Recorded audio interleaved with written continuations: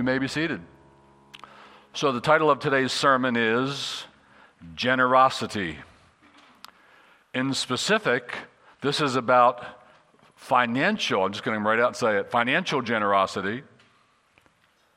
That is, that part of financial generosity that is generous to your church.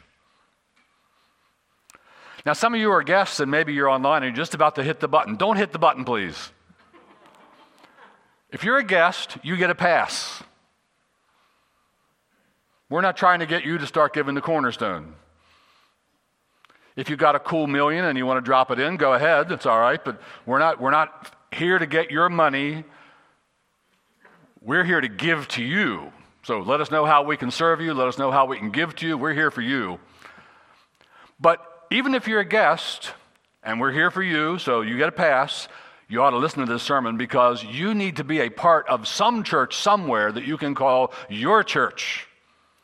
And in that church, you ought to be financially generous. So this sermon's for you as well, but it's for all of us. So here we go. I'm going to jump right in. Here's my thesis. I'm going to come right out and tell you what this is about. My thesis is that you should be financially generous with your church. Yes, there I said it. If this is your church, you should be financially generous with this church. If some other church is your church, that church. But you should have a church that is your church, and then you should be financially generous with it. Because it is an outpost of the kingdom of God. And you want to be generous with the kingdom of God, with what God is doing on the planet. And He's doing it through His people, and He's doing it through churches like this one. So we want to be generous with His kingdom. We want to be generous with sending the gospel. We want to be generous with people gathering to worship. We want to be generous with our church. Let me just pause and say, hats off and a big, heartfelt thank you to many of you who are generous and consistently generous to this local church. Thank you so much from the Lord to you. May He bless you. May He give you blessings that you're going to see later on in this sermon. And maybe today we'll add some others to your number, and they'll become financially generous with their church. All right, I'm going to keep proceeding with a question. Here's a question. It's a question that I can feel in the room. It's a question that might be in some of your hearts. And the question is, why? Why should I be financially generous with my church? Why? I don't make a lot of money. I have a lot of children. My kids are in college. I got a lot of bills. Why should I be generous with my local church? I'm glad you asked that question. I'm going to give you reason number one. This is the most important thing I'm going to talk about this morning, about why you should be generous. Reason number one, because you need it. This is for you.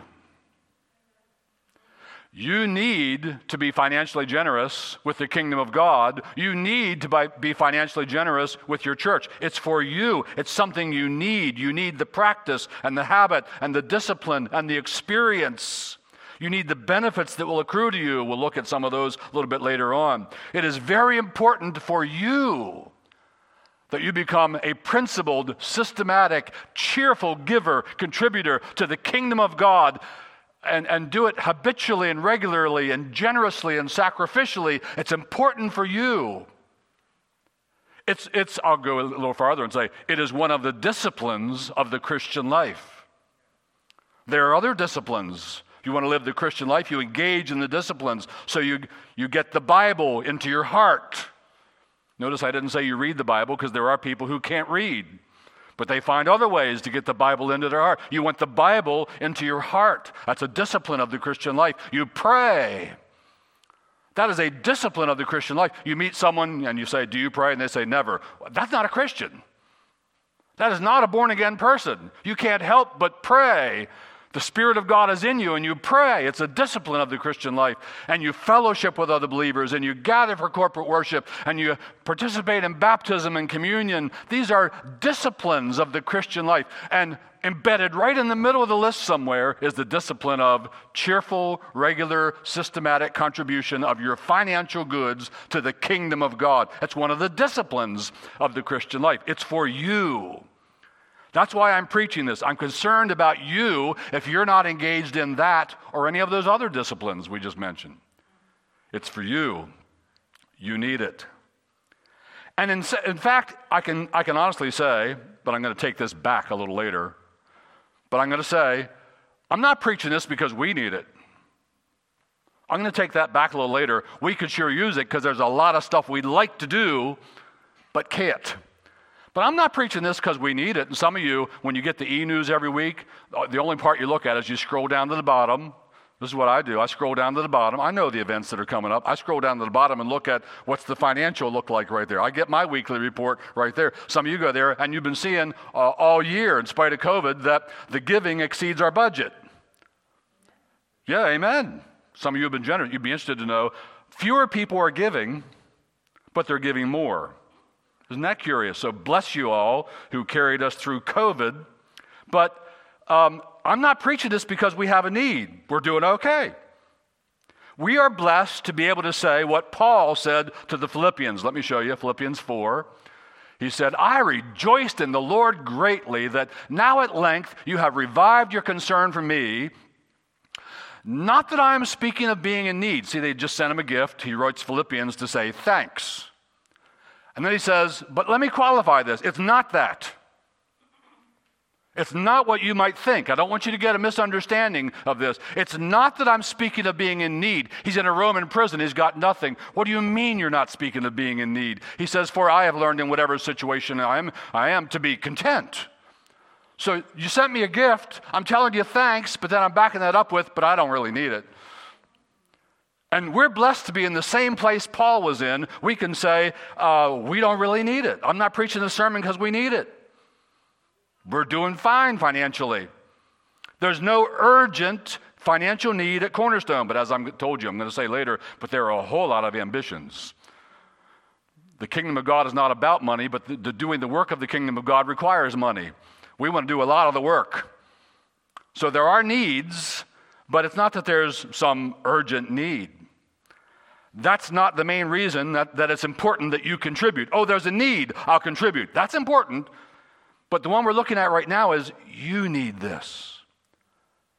Just as you need to pray, just as you need to take in the Bible, just as you need fellowship, just as you need gathered worship, you need regular, systematic giving to the kingdom of God. You need to have that as part of your Christian life.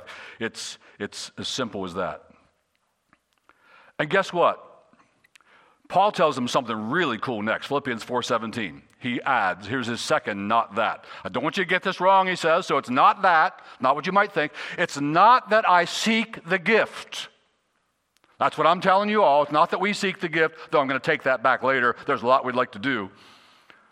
But it's not that I seek the gift, he says, but I seek the fruit that increases to your credit. Paul's saying there's a benefit in this to you, the giver. And what I'm really animated by is I want you to experience and to receive that benefit. So you sent me a gift. Thank you very much. I don't really need it. I'm content being here in this Roman prison with nothing. But what really animates me is I'm glad you gave because it tells me it's about something going on in your soul. It tells me something about what's going on in your heart. It tells me something about your relationship to God and your relationship to money and things. And I want that for you. I'm seeking the fruit that increases to your credit. That's a metaphor, the fruit that increases to your credit, which when unpacked simply means I like the fact that you gave because it's good for you. It's good for you. So Paul's saying, he wanted them to be generous contributors to the kingdom of God because there's benefit for them in their Christian life in so doing. And he wants them to have that benefit. That's what's moving me today. I want you to have that fruit. So imagine you're in a grocery store. Let's make it Wegmans. You're standing in Wegmans. You're in the fruit aisle. There's a lot of fruit aisles in Wegmans. There's a lot of fruit. There's red stuff and green stuff and yellow stuff and orange stuff and blue stuff. I don't know what's blue, but blueberries. All right, there you go. There's a lot of fruit. You're standing in God's fruit store. There's a lot of fruit waiting for you in God's fruit store. How do you avail yourself of it? You give. And God gives you fruit. So this is for you because you need it. This is why I'm preaching on this.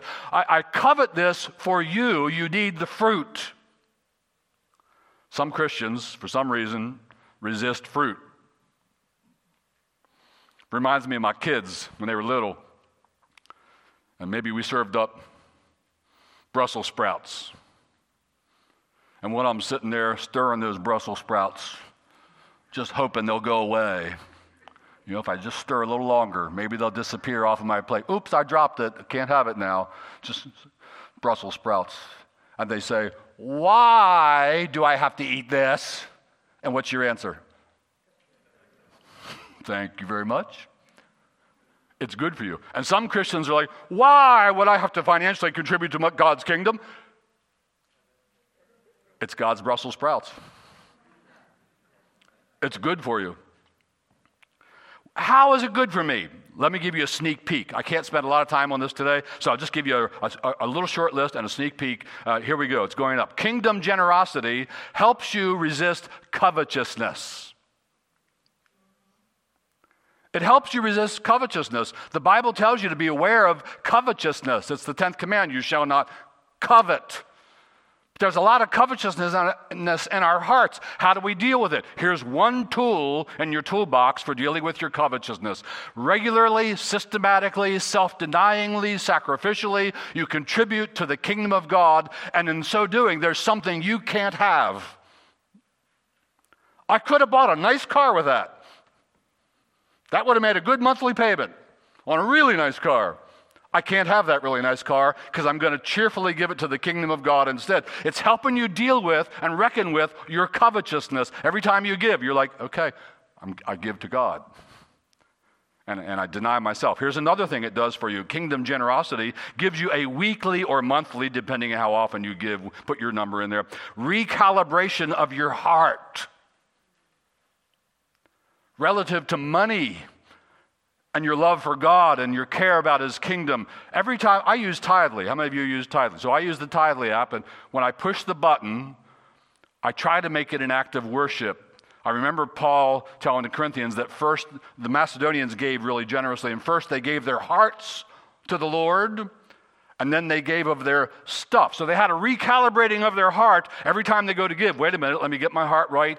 God is God. My money is His. I'm just a steward. I'm going to give this portion to Him because I love Him supremely. He comes first. I take it off the top. All that stuff, you're recalibrating your heart on a regular, systematic basis, and I believe giving is supposed to help you do that. Here's a third way giving helps you. Kingdom generosity furnishes you with a weekly reminder that you are a steward. What's a steward? A steward is somebody who holds and cares for the possessions of another. So nothing that you have is really yours. None of the money you have is your money. You can't give a portion to God and say, now the rest of this is mine. No, it's all His. Let me read you a couple of scriptures. These are not going up on the screen. Psalm 24:1, the earth is the Lord's and the fullness thereof. It's all His. Haggai 2:8, he says, the silver is mine and the gold is mine, declares the Lord of hosts. Helps you to learn this. I'm just a steward. Regular giving reminds you, oh yeah, that's right, it's all God's. I'm responsible for how I use what God has put into my hands. The more He puts into my hands, the more of a burden it is to handle it responsibly as a good steward of the manifold grace of God. So there are reasons why this is good for you. And my interest in preaching on this is your heart. That part of your heart specifically that relates to God and His kingdom and your cash. Now the story is told, and I doubt if it's true, but the story is told that a guy was getting baptized.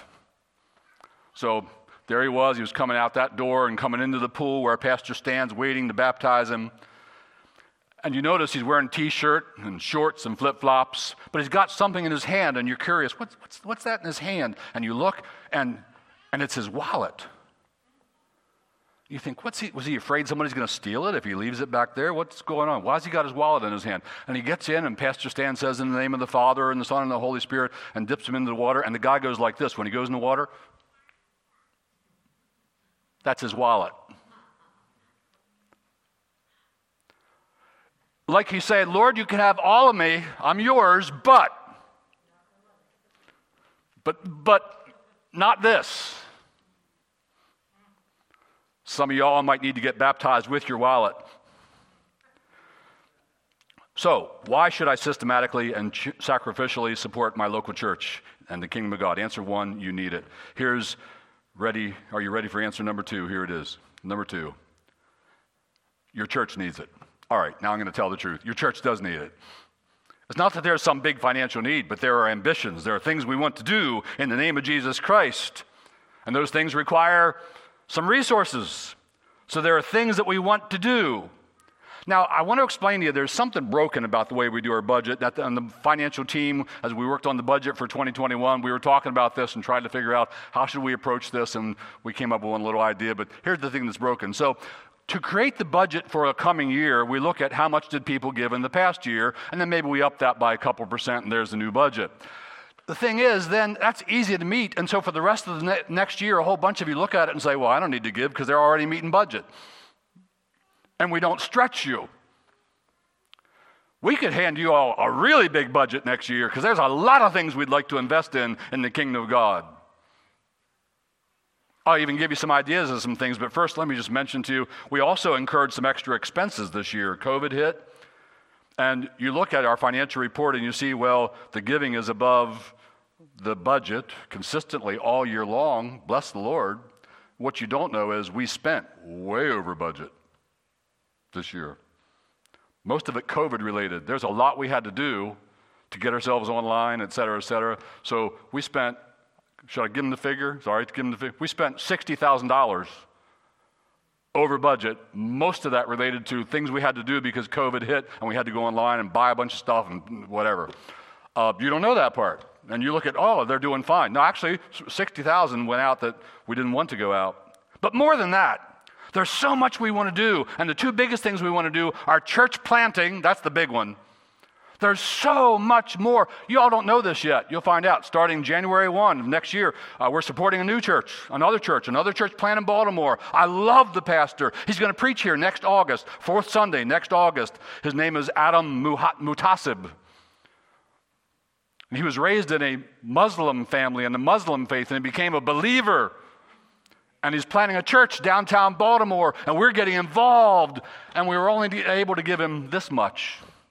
Well, we'd like to give him this much. And not just him, but that one, and that one, and that one, and that one. And we're interested in planting one of ours again. It's been a while, you know. We planted Freedom Church. They planted Freedom Church number 2. We're supporting that one. And both of them have it as their ambition. They each want to plant a church every 3 years. That's their goal. Every 3 years, we will plant a church somewhere in the Baltimore area. We haven't planted a church in 13 years because we're looking at our budget saying, why should I give? It's all they're meeting their needs. There's no need to sacrifice. Oh, what we should put in the budget is everything we want to do. And then you'd be like, how come we're so far off a budget? How come it's so bad? And then there are just plain old things like building maintenance. You talk to Mark Lozier. We have 2 lead deacons. He's one of them, one of our leading deacons. And he's got a list like this. Like, we need a new roof in the next 5 years, they think. They're talking about $70,000. Kingdom of God needs people gathering somewhere, and they got to have a roof. We're going to have to put a roof on here. And there's all kinds of other financial projects, expensive projects that they want to do. So your church needs, it's not that we're speaking because there's some dire need, but there are things we need to do. There are things we want to do. We're going to put some of that before you probably at our next core meeting. So, reason number 2, why? Why should I give? Because your church needs it. Reason number 3, because Scripture teaches you to do it.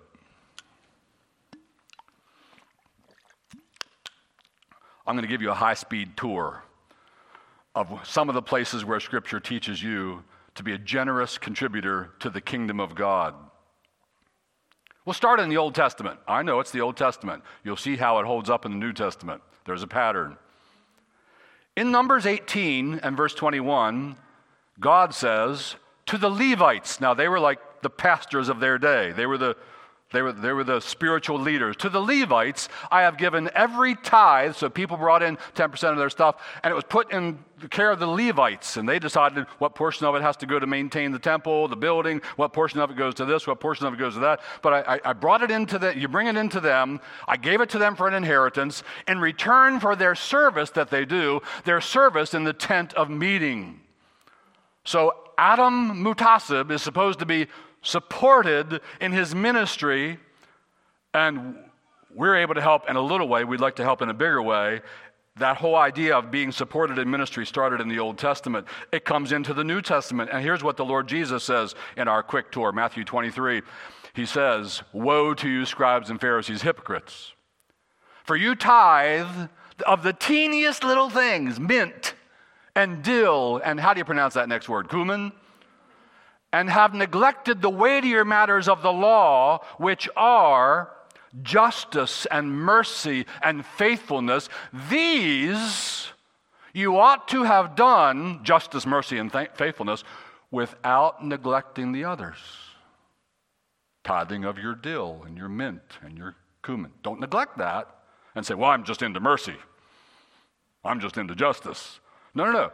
You don't want to neglect supporting the temple either. Paul picks up on this theme, and in 1 Corinthians 9, he writes these words, "Do you not know that those who are employed in the temple service get their food from the temple, and those who serve at the altar share in the sacrificial offerings?" And then he gives us these words, which we wouldn't know unless we got them from Paul. "In the same way, the Lord commanded that those who proclaim the gospel should get their living by the gospel." Adam's supposed to be supported. Pastor Jay Jones is supposed to be supported. There's a whole lot of people we want to support. The kingdom of God isn't about money, but it uses money for kingdom ends. And there's a lot Paul wanted those people to do. Let me give you a more specific verse, Galatians 6. I've always liked this one. "Let the one who is taught the word," that's y'all, "share in all good things with the one who teaches." That's Pastor Stan. So what that means is, are you able to buy food? Yeah. Make sure he can buy food. You able to pay your auto insurance? Yeah. Make sure he can pay his auto insurance. Name any good thing you want. You're supposed to share in all good things. Doesn't say make him rich. Just make sure. If you can put new tires on your car, make sure he can put new tires on his car. Let the one who is taught the word share in all good things with the one who teaches. And don't be deceived. God is not mocked. For whatever one sows, there's benefit for you. That will he also reap. Let me give you one more passage. There's a little humor in this one. 1 Timothy 5. Paul says, "Let the elders who rule well be considered worthy of double honor." Pause, stop right there. In the context, he's been talking about supporting widows. They had a list. Here are the widows that are being supported by the financial contributions, by the generosity of the saints. We're supporting these widows. And Paul said they should get honor. He uses the word honor for their support. It's financial honor. It's financial support. They need honor. They need an adequate maintenance for a widow so she can live off of that. Then he says, now you have some elders who rule well. Let them be considered worthy. You might not be able to do this for them, but they deserve double honor. So what's it take to keep a widow alive? Just give Pastor Stan double. That's what that said. Interesting, there's financial advice for pastoral salaries in the Bible. Doesn't say make them rich, just maybe twice what a widow needs because he's got a wife and kids, something like that. All right. Scripture teaches all believers are to give. Next question. Who specifically? Who is supposed to be generous? Say, I believe people need to be generous. Pastor Steve, I'm glad we have this church here, this building. We can come together and worship and do all this stuff that we do. I'm glad there are generous people here because I want it all. I'm glad somebody's paying for it. No, who's supposed to be generous? Anybody who makes six figures, they ought to be generous. Who's supposed to be generous? Look at this, Titus chapter 3. Paul says, do your best to speed Zenas the lawyer and Apollos on their way. See that they lack nothing. Here's two guys in the church. You got to send them maybe to where Paul was. Make sure they got what they need. So they need some money for the trip. They need some food. They need whatever they need. Make sure that you provide for them because they're doing the Lord's work. They're going to come down. Make sure they lack nothing. And then he goes on to say, next verse, and let our people learn to devote themselves to good works, like seeing that they have everything they need, so as to help in cases of urgent need and not be unfruitful. There's fruit in supporting Zenas, the lawyer, and Apollos on their way. There's a whole lot of Zenases and Apolloses we'd like to send places. There's a whole lot of guys want to plant churches and lead people to Jesus Christ. We want to plant another church and lead people to Jesus Christ. There's a whole lot of lawyers, no, I shouldn't say that. Lawyers who are leaving the practice of law for a while. Where's Ross? There he is back there. Lawyers, huh? You're in the Bible, bro. Yeah. But if we send you somewhere, we're supposed to cover it. Now, here's an objection that's coming up in somebody's heart. I think I addressed it a little bit earlier, but I want to really talk about it now. Here's an objection. The objection is, but Pastor Steve, we don't have much. Surely that exempts us. We don't have much. First, I want to say, are you kidding me? Have you looked at the world?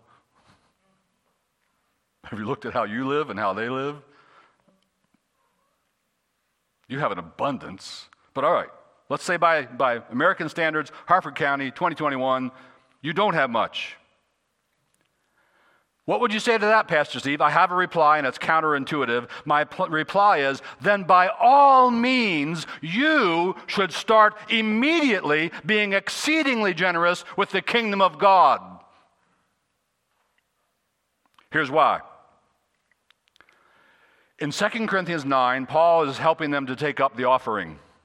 The entire chapter is about reasons why Christians should sacrificially give and support the work of the Lord.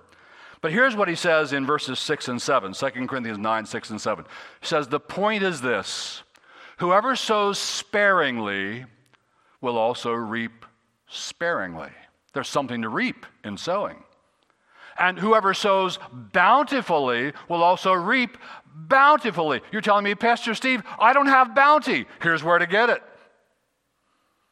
Start sowing bountifully. And the Bible says you will reap. Now, this is not a health and wealth gospel thing. This is not you can't outgive God and all that. But he's saying God rewards people for things that they do. And Paul goes on to say in that same book, 2 Corinthians 9, and God is able. I'm sorry, did I miss a part? Yeah, I did.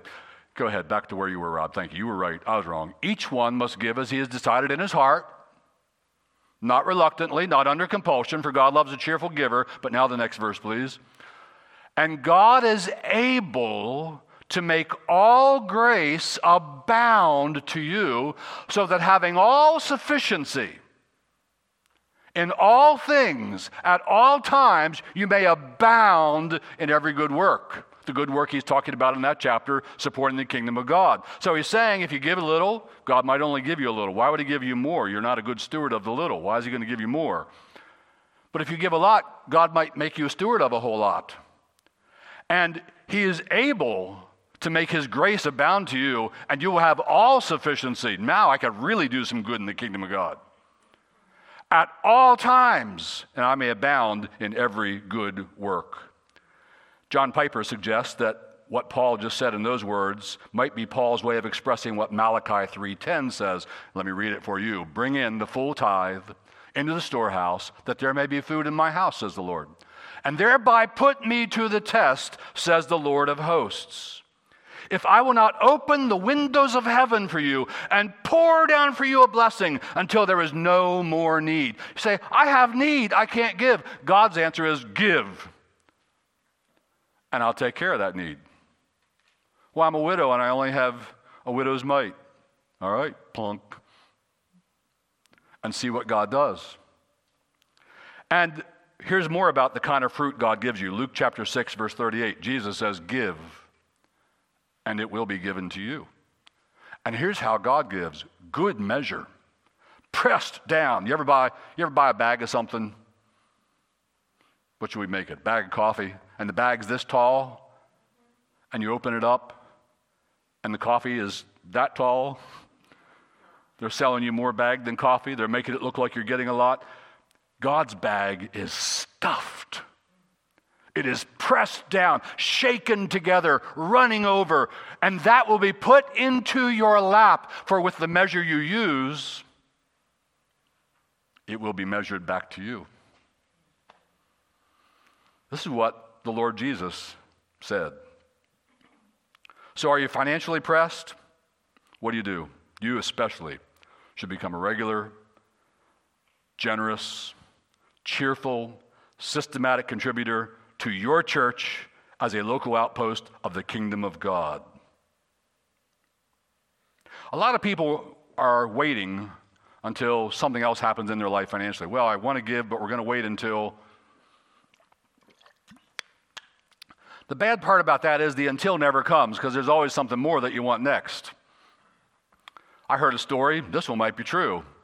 It sure fits. I heard a story where a husband and a wife were so glad they had two calves. They're going to raise them out in that green pasture over there. The calves are getting bigger, they're eating the food. They're so happy they have these two calves. One day the husband comes in and says, honey, I have bad news. You know, we decided we would dedicate the one to God and the other one we would have for ourselves.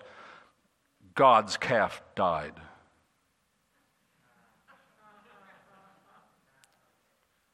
Why is it always God's calf that dies? Why is it not our calf died, God's is still good? Here's some next steps I have for you. 6 next steps, and then I'll be done. A little early today. How you like that? Next steps. Number 1, I just want to encourage you to pray about it. Lord, am I doing what you want me to be doing with what you've put in my hands? I'm a steward. Am I doing what you want me to do with my resources for your kingdom? Pray about it. 2nd next step, talk with your spouse about it. Don't go out and make a decision all by yourself. So we're going to start, and you tell her. No, you ought to have a discussion there. All right?